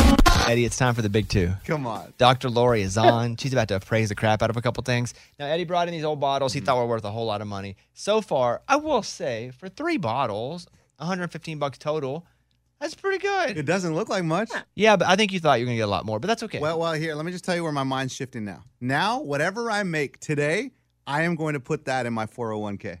And I'm starting my retirement today. Okay, well, you have $115 so far. That's a start. But it's time for the 2 dos, trois money makers. Come on! All right, Eddie thinks he can make $1,000 out of this. Okay, Dr. Lori. So, you're gonna put your PhD skills to use here. This looks like a green bottle to me. I don't know what the heck this is, but it's bigger than all the other ones. Okay, and there's no marking on that bottle, correct? Nothing? Yeah, it says Kepler. Wait, on the top it says Kepler. Green bottles and brown bottles are trying to prevent the light to get to the chemical. That chemical was probably, in fact, in liquid form. So usually when they have bottles like that, you're trying to make sure that they don't get the sunlight to go through them when they're sitting up on a shelf, usually in a pharmacy type of environment. Would you say that that bottle is 6 inches tall or about 8 inches tall? Well, hold on. That's Okay. What? Stop. Interesting way of measuring. What? I just lowered it. It's just getting the tape measure. Yes. I would say it's about 8 inches tall. Okay. So that piece dates to about 1915 to about 1920, and value on it is about $50. Hey, well, that's okay. We're adding money up, guys. Well, you said it was said that was the big $1,000. bottle. I thought that was gonna be big, dude. Yeah, you're right. What if I it had been forgot about 6 that. inches? Okay. So $45. Oh. Oh. Hey, size matters. Size does Okay, matter. here we go. The final thing. He wanted me to save this to the very end because he thinks this here alone That's going to be 1,000. could put him through retirement. Is That's that a heavy, good Bobby? Like, does it feel? Yeah, it's a pretty heavy coin. It's bigger Okay. than a quarter. Bounce that on the table. Listen That's to a that. scratch. You don't Why wanna did it scratch break? it. Uh-oh. I'm just kidding. Stop, It didn't stop. break. It didn't break. Did you say there's a buffalo? There's on the back side, yes. Mm-hmm. Okay, Uh-oh. Dr. Lori, what is I this, just first of all? want to say, I love your scientific methods, guys. Yeah, yeah, yeah. Bounce it on the table. Listen to what it sounds like. Well, your ear is going to sound different from somebody else's Mm-hmm. ear. Okay. So it's about the size of a quarter, and it should say 0.999 silver on it. Yes, point. It says 999 fine silver. Wow, wow, wow, Okay. wow, wow, wow. Okay, so let's explain a little bit. First of all, one side has the Native American Indian, the head in profile. The other side has the buffalo, the bison, right? Also in profile, typical of coinage made in the early part of the 20th century. This particular piece is actually a silver piece, right? So 925 parts. If it said 0.925, that would mean it's sterling. Yours is better than sterling. Okay. Oh, boy. You okay? Okay, we're getting you very excited. Yes. All right. Yeah, Then- we're good. Then what you have is, of course, the weight of this particular piece, which is almost pure silver, because if it were 1,000, it would be pure silver. Dr. Lori, you heard it when he bounced on the table, right? Yeah, I heard it. I heard the bounce on the table. That's not my scientific method. That's yours. Okay. So, in terms of appraising, that's going to be a very, low on the totem pole in terms of value. However, this particular piece is almost pure silver. Cool. So 1 troy ounce of pure silver has a value today of, if you look at the silver markets, about $35. But how much is the coin? No. Wait. The coin is worth about $35. No. The actual coin. Yeah, Dr. let me do Lori. this again.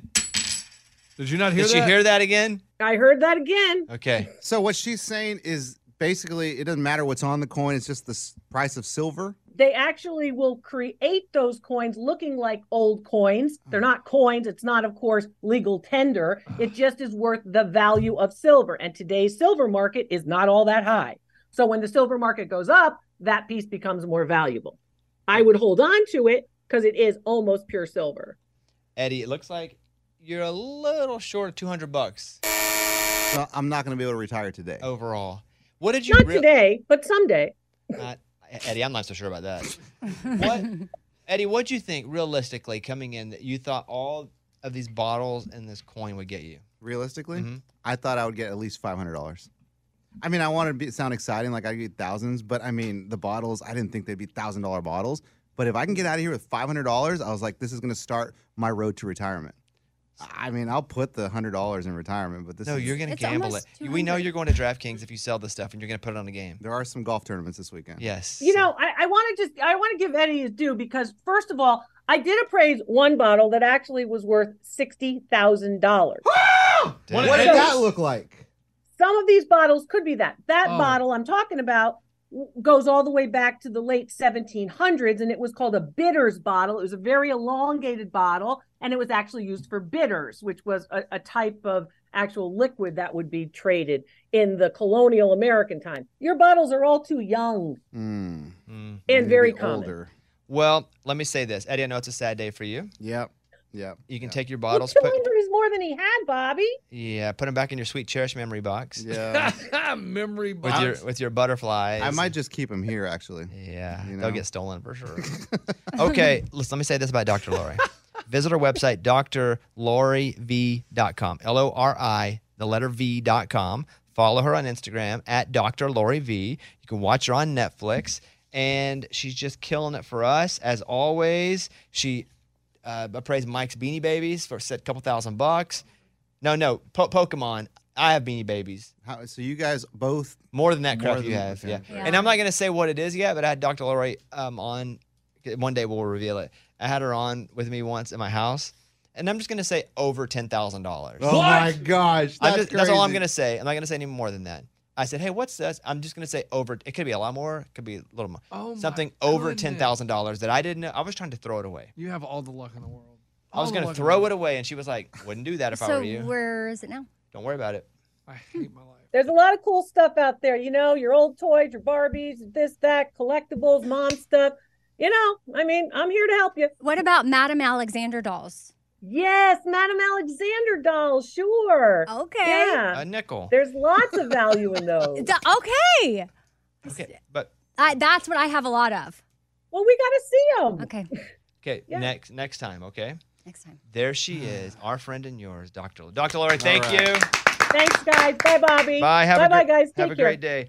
It does seem, though, generally, we have a lot of hope, and then Dr. Lori is smart and tells us you're not as smart as you think. Yeah. To us. Yeah. Because we come in, we're like, this has got to be worth $10 million, and then the next thing you know, it's worth $30.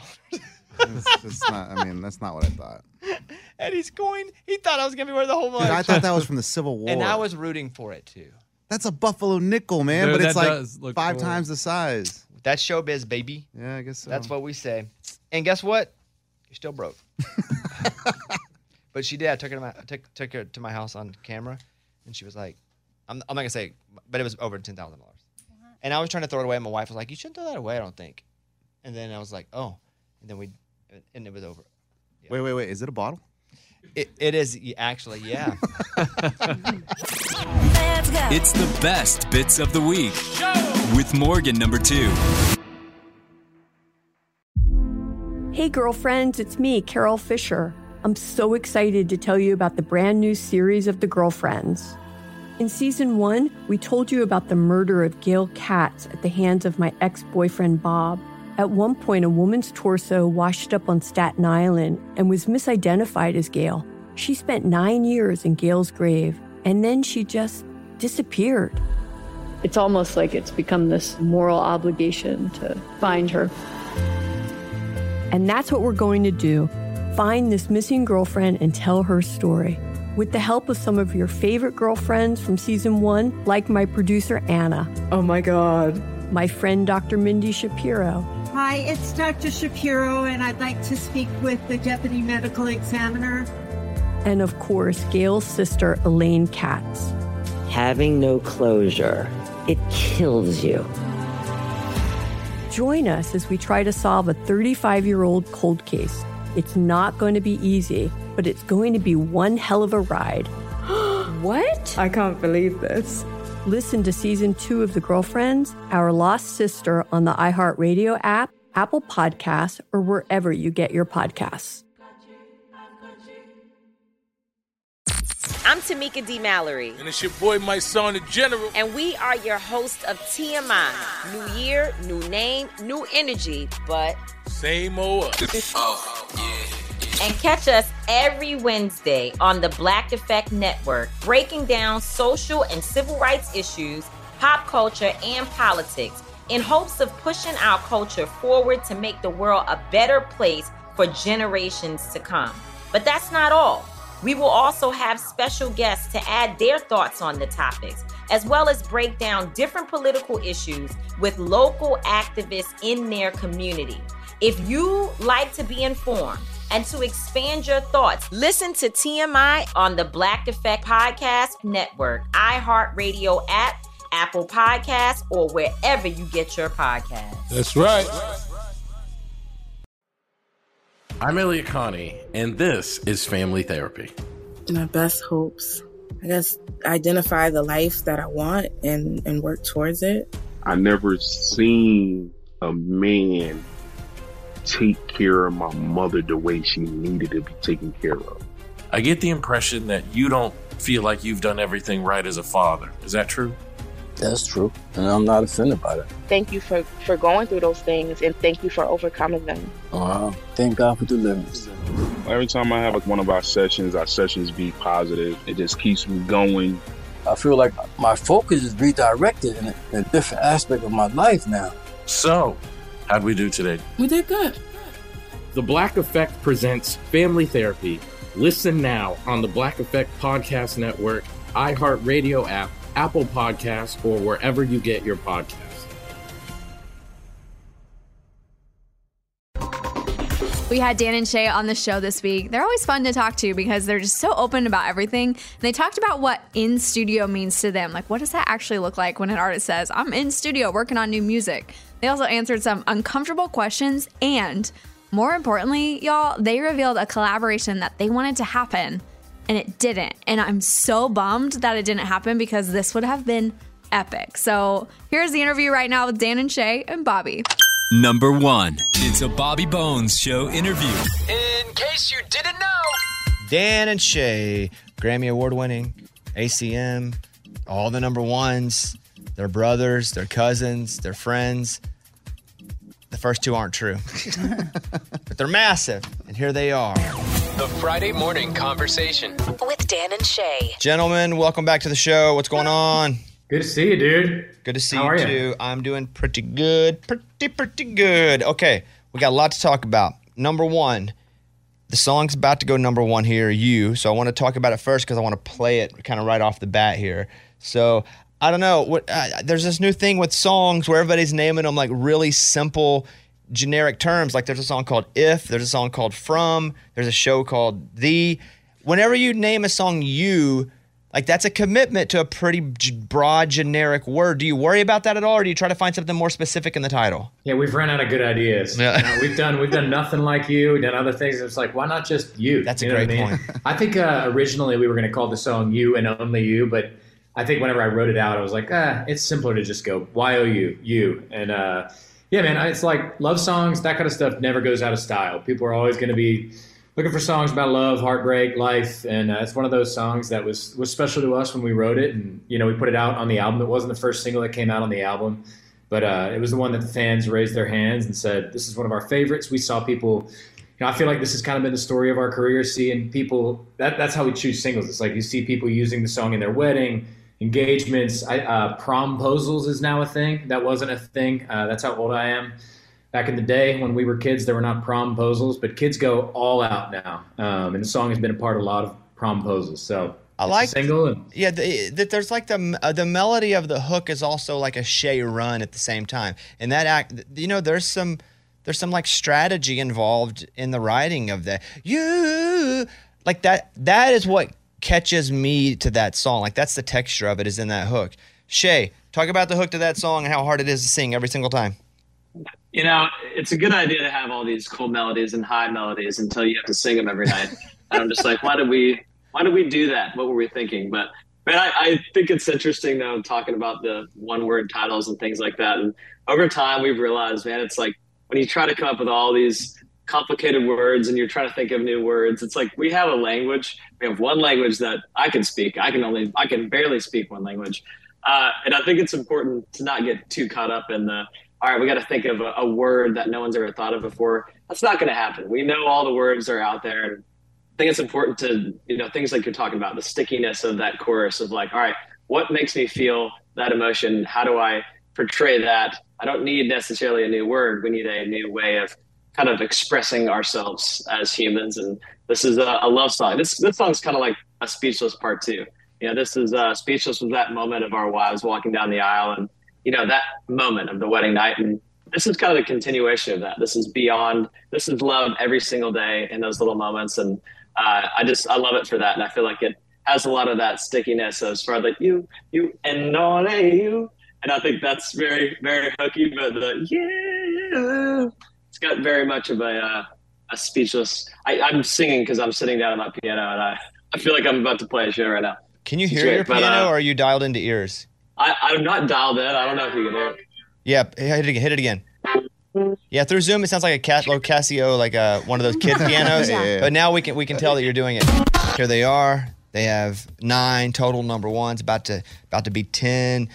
Ask a question to you, Dan. I'll go with you. It's been 10 years since you guys formed Dan and Shay, 2013. What would you say is the defining moment for you guys as a duo? If you look back and you're like, this is the one, not that started it, but that really cemented it as we've got success and we're going to be here for a while.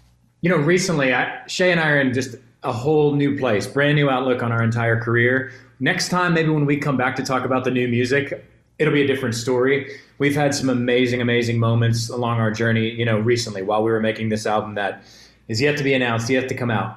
But in terms of stuff that's been out there to the public, I would have to say when we won our first Grammy, maybe, or we performed on that Grammy Awards, we did Tequila.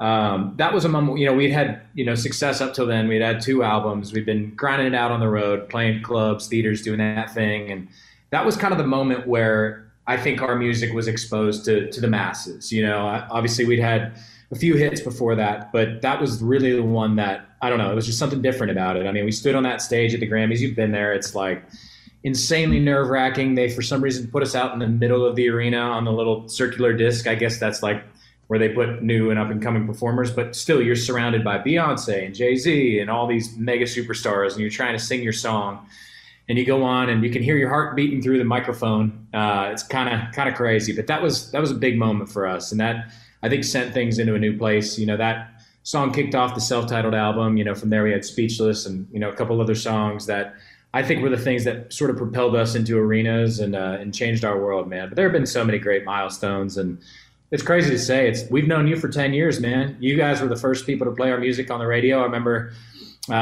getting a call. Nada texted us or called us and said, we're going to be playing 19 You and Me on the show. And we were out in Bellevue, before Bellevue was Bellevue, in Tennessee. And we went out and blew the speakers out of Shay's Jeep whenever you guys played that. So it's crazy to still be doing it, man. And grateful for all the support you guys have shown us along the way. And I've received 2% of all Dan and Shay cents, which is great. I haven't really talked about that, but it's been cool. It's a deal we made way early on. It's not much money. Yeah, I'm doing pretty good. Hey, Shay, let me ask you this. We talk about 10 years. Did your label or management throw you guys a big 10-year anniversary party? Because I asked this because we just did 10 years here, too. We didn't get jack crap. So did anything happen for you guys being together 10 years and having success?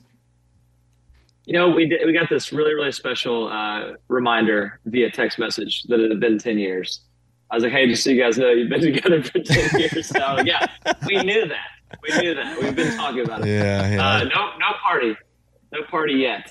Yeah, I felt we'll that. see. Maybe they're saving it. You know what I mean? 11 I years. like to be optimistic. You know, yeah, they're saving it for 11 because 10's just so over. You guys just did 10, so like that'd be pretty rude of us to do it right after. Dan, you guys posted back in March you were going on kind of a social media, we'll call it a detox, like you're going to step away for a little bit. Why did you guys do that? And it's probably a longer conversation, and I'll come over the house. We can talk about it. But it's, social media it's a necessary evil in our business. It's, I'm not going to say it hasn't helped our career. It's been a great way for us to connect with fans and a great way for a lot of people to discover our music that may not have otherwise discovered it. I think, in 2021, when we were doing our first arena headlining tour, I kind of got to a dark place, got a little carried away. And my focus was, maybe not where it should have been, on music and creating music and enjoying the ride, enjoying where we were, enjoying that moment. And I think I was too heavy on the social media element. It was like, cool, we sold out Madison Square Garden. Okay, I need to make an Instagram video to let everybody know we sold it out. I mean, it's part of the thing. But I think I got to a really, really bad place there. And I was like, on the brink of like, do I want to do this anymore? Do I want to make music? And, I brought myself back, to the basics and said, like, the reason that I'm happy, the reason that, I've been able to do this for so long is because I love making music. I love being in the room with my best friend, sitting there talking about life and writing songs. And we got back to that, on this new project that we've been working on. But I think stepping away from social media, especially like at the tail end of an album cycle, allowing ourselves to really focus on the music. This was the first time in almost 10 years that we weren't on the road, a majority of the year. We've been off the road. So it was like, I'm going to step away, focus on the thing that truly makes me happy. And, we'll dabble back into social media whenever we start rolling out the new music. But I think if we fill our cup so high with the things that we love, which is writing, creating, recording,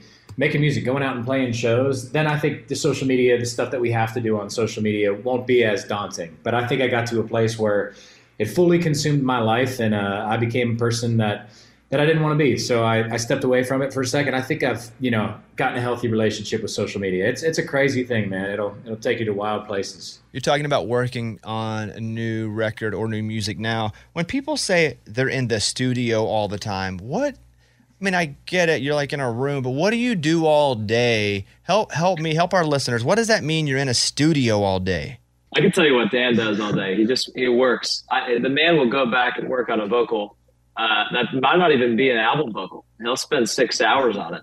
He's dedicated. But man, this last, making this album that we've got coming has been the most fun just kind of season, I guess, of our lives. I can say that, I feel like, for both of us, because, in that social media part of it and kind of being a little more detached from that and being a little in touch with reality with our family and just kind of living life in a healthy place, I think it's been the funnest I've ever had making music. I mean, Dan and I have never really had the time, besides our very first album, to make an actual record and make a cohesive project of stuff that we're going through, that we experienced. And we actually got to do that on this project. You usually have 3 or 4 months to put together an album. And I don't want to say throw it together. Obviously, you still try to take your time. And we've always done that to the best that we could. But this is the very first time we've kind of sat down from start to finish and been like, all right, let's just get in there and have some fun and write what we want to write. And it changed everything for us in our relationship. The communication that we've had and really letting each other know where we're at in our lives and moving forward has just been, we'll go in the studio and our work for that day might be hanging out and talking about, going and playing in Bobby's Idol Hour for, 4 people and just like thinking about the things, where we came from. And I think that makes you appreciate where you're going and motivates you more of like, all right, let's really dig in and our fans deserve our best. They deserve us at our best. And it's been just so much fun to motivate each other. And we've been working on our personal lives. I'm trying to get in shape so I don't have to stand next to Dan and feel ridiculous. So it's just been a really fun journey of like, all right, I feel like we're actually working towards something and going to have a project that our fans can be proud of. And even if somebody hates it, we can, with our entire heart, say, this is Dan and Shay, and this is who we are. And I'm so damn proud of it. And put it out into the world knowing that was the success, was getting it out there. No matter what it does commercially, hopefully I think we got some big old hits on there, but it's more than that. I feel like it's kind of it's a new era of what Dan and Shay has become. And just those studio moments have really just been us being together and living life and writing songs and recording them and just making that an entire process and season and integrating it with our lives rather than, all right, everybody panic, we have 2 months to make this album. So it's been really fun, man. I've never had more fun making music in my whole life than we are right now. Yeah, but what do you do all day? That's my question. Like, not much. No, not a lot. Dude. But like, I mean, are you singing it over? Are you singing it 500 times? Are you playing the guitar part over? And like the granular in a studio all day when you're making a record, because we don't get to be in there. What happens for 14 hours? Are you playing piano parts? Are you going, let's try it different? Like, tell me about what is happening. Yeah, man. I probably spend a lot of unnecessary time on things that won't make a single difference in a single radio spin or stream or sale or anything.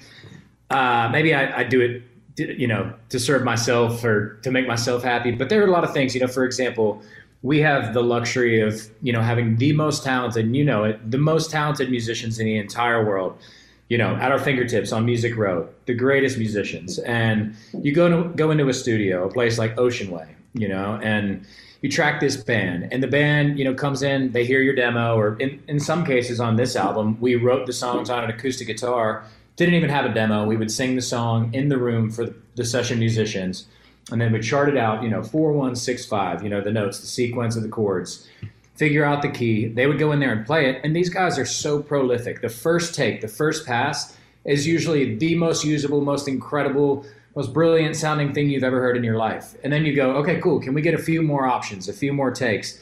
And it's easy when you're sitting there drinking your coffee at 10:30 a.m. at Ocean Way, and you're like, yeah, just keep giving me takes. But all those takes, all those options are so good. They're all so usable.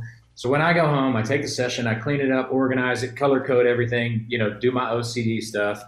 And then you go through, and for some people, it's like, okay, cool. The band was incredible on the first take, not going to touch it. That's one way of doing it, and it's totally all right. I dig that. I love the way that sounds. But for me, I'm like, I don't want to leave any magic. I don't want to leave any stone unturned. So I'll go through every single instrument, every drum pass, every drum fill, every bass guitar lick, just in case there's magic on a take that we're not listening to. There may be something that happens in the third chorus, some inversion on the bass that happens that takes the song to a whole new level. At least in my head it does, or in my heart. So I just want to go through all those parts, make sure we don't miss anything. And then when you pick something like that, say you pick a good bass lick in that third chorus, that may change how you approach, sifting through the piano or the drums or the guitars. And it's just a never-ending process. But man, I'm so proud of the stuff we're making. And Shay's vocals, that's when you record a singer like me, you're going to find one good take, one usable take in all the passes. With Shay, if he sings 10 takes for me, they're all going to be absolutely incredible. I could use any one of them. So that makes it even harder to go through his vocals and say, well, okay, cool. They're all perfect. Which one has the most emotion or the most feeling? And yeah, it's syllable by syllable by syllable. And, that's what I wanted to know right there. Because that is a grueling process of him having to go through it. Both those guys having to go through so much. How many hard drives of unreleased Dan and Shay music exist? 2 right here. We've got 1 plugged in back here. There's a lot. Just lots of songs from over the years you've never released. Obviously the new stuff, but I mean, do you have so many cut songs that you're just like, well, we're not going to put this on a record, but we'll just save it just for posterity or to see if we die, our family can put it out and keep making money? Absolutely. Yeah, cool. There's sometimes we'll go back on a song that we started recording a few years ago that, a great song always finds a way, and a great song will never go out of style. So if there's something that we started recording or working on a few years ago, it may not have made sense for that last project based on, sonically how the rest of that project shaped up. But as time evolves, it may make sense where you are in your current moment in life. So you never close the door on any chapter. We always leave them rocking. But yeah, if I died unexpectedly, I'm a little nervous. I need to figure out a plan of which songs, because man, there are some songs that we definitely don't want released. There's some artists who unfortunately pass away. I know that their estates will go and post a new one on Spotify every week, and I'm like, man, I don't know about that. I don't know. There's some that didn't come out for a reason, and we should keep it that way. So we need a system of checks and balances if that ever happens. That Prince Polka album was weird, right? I bet he wished that never would have come out. One final question in this segment. But we had Jessie Jo Dillon over at the house. We were talking to her. She was one of the writers. of 10,000 Hours, and she tells a story about being in New York and you letting her hear the Bieber vocal on that song for the first time. She said you put headphones on her. Now, was that one of those situations where you had to keep it on lockdown because nobody could know, so you kept it on your device only and you put headphones on people that would hear it, Dan? Yeah, it was these specific headphones. I'm such a nerd with the audio stuff. I listen to all your podcast episodes. I listen to the Bobby Bones show ones too. Some good content on there. But the Jesse Joe one, it was funny. It started out, like the clip from that on social media was like, yeah, Dan, we were in New York City and he invited me back to his hotel room. I was like, explain more. Say more. You can't, if somebody stops watching the clip right there, it might be a little misleading. Now, Jesse Joe's one of our favorite people on the planet. She's just a wonderful soul. She's incredible, so talented. And that was a great episode, by the way. But yeah, she was in New York with her publishers, Mike Molinar and Alex Heddle, good buddies of ours. And we had gotten that back. We were working on the mix, which when we got Bieber's vocal, it was like our minds were blown. We were freaking out because it's like, you never expect that. Biggest pop star on the planet, and he loves the song, sends vocal back. And it was like the vocal came back sounding pristine and amazing, like really, really good. So we got that. And that was a special moment. When she told that story, I texted her. I was like, man, I got goosebumps here. And you tell that story. That's a memory. It's moments like that. That song went on to accomplish a lot of great things for us, but those are the highest highs. Those moments, getting to share that with someone you care about, writing a song, coming up with a great hook, getting a demo back. Those are the things that are really rewarding. Obviously the number ones are great. We want to keep those things coming, but that kind of moment, we were in New York and she came over to the room and I don't think we told her who was on the song. We were like, just check out the mix. And we played it and that second verse rolled around and she was like, is that Justin Bieber? I think I have a video of it on my phone somewhere. It was a special night, man. And you don't send that around, right? Even to people you trust in case it could get leaked? No, I think we had that on. I had it. I think maybe 3 people had it, like maybe Dan and I and maybe our wives. And that was especially in the beginning. And I just remember how crazy that feeling was. Like we've had a lot of pinch me moments in our lives. And I just remember driving around being like, looking at random people and be like, you got no idea it's coming. I just wanted to tell, you know what I mean? Just like seeing some lady, rolling down your window and be like, excuse me, ma'am, you mind if I play this song? It's with Justin Bieber. I heard of him. And it was just a crazy feeling of just knowing what's coming. And I remember this is probably horrible to even say out loud, but I think I cried the first time I heard it with my wife. We were sitting down in our old house and Dan had just sent it to me and he's like, I think it was the only preface was like, dude. And I was like, I remember sitting down and listening to that on the couch, like not over big speakers, just like on my phone and just listening with my wife and being in shock and probably tearing up a lot just because we knew that was going to be a life-changing moment, and those only come around, maybe once in your lifetime of something like that. So it was pretty special being able to drive around and feeling like you have this pretty cool secret that nobody else in the world knows. Okay, look, Dan and Shay are here. They've been hanging out with us for a long time, almost an hour.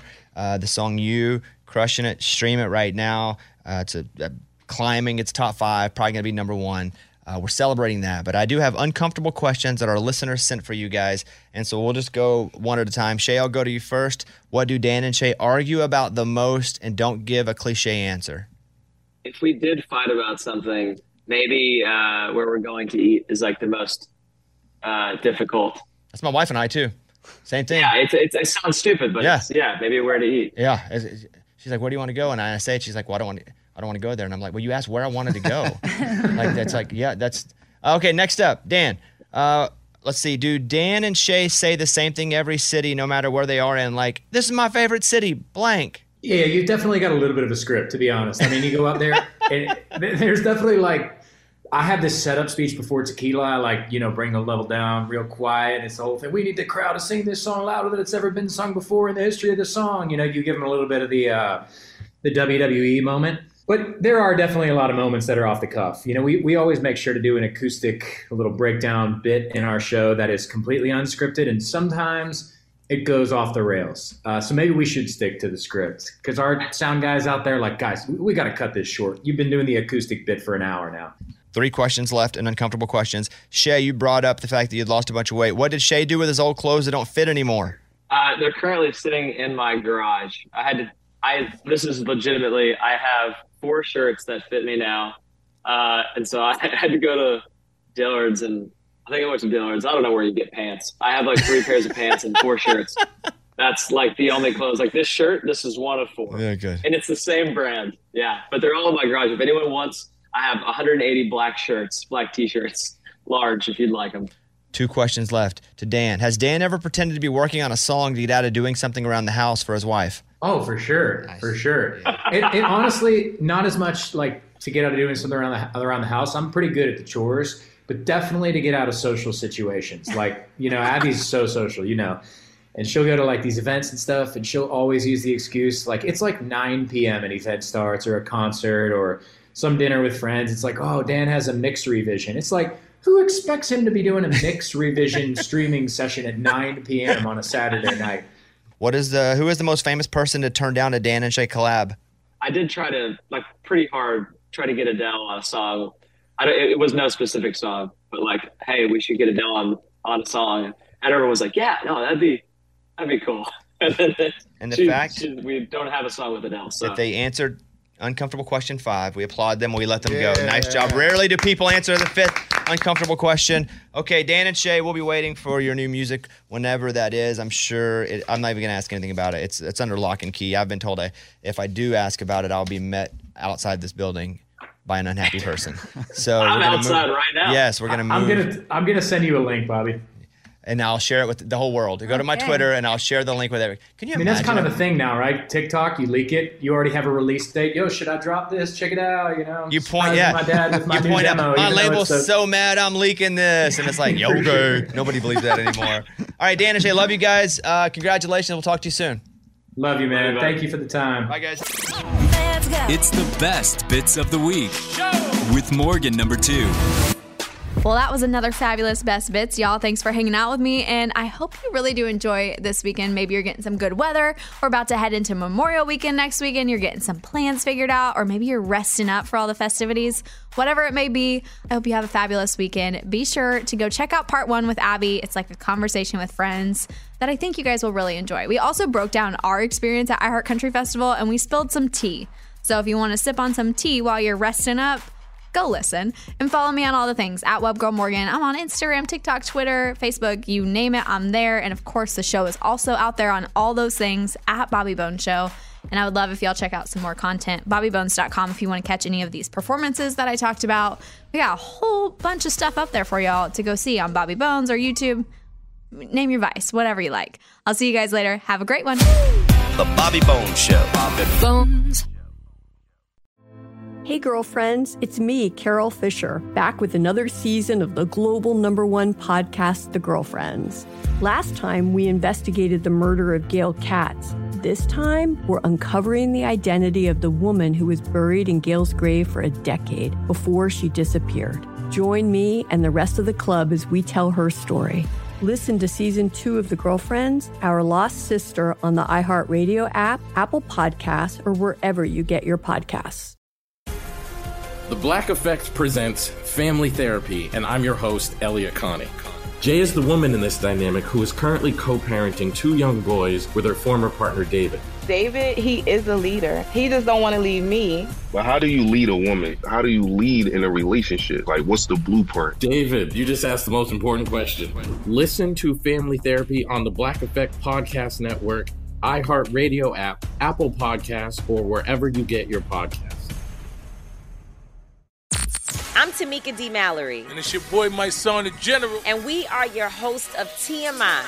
And catch us every Wednesday on the Black Effect Network, breaking down social and civil rights issues, pop culture, and politics in hopes of pushing our culture forward to make the world a better place for generations to come. Listen to TMI on the Black Effect Podcast Network, iHeartRadio app, Apple Podcasts, or wherever you get your podcasts. That's right.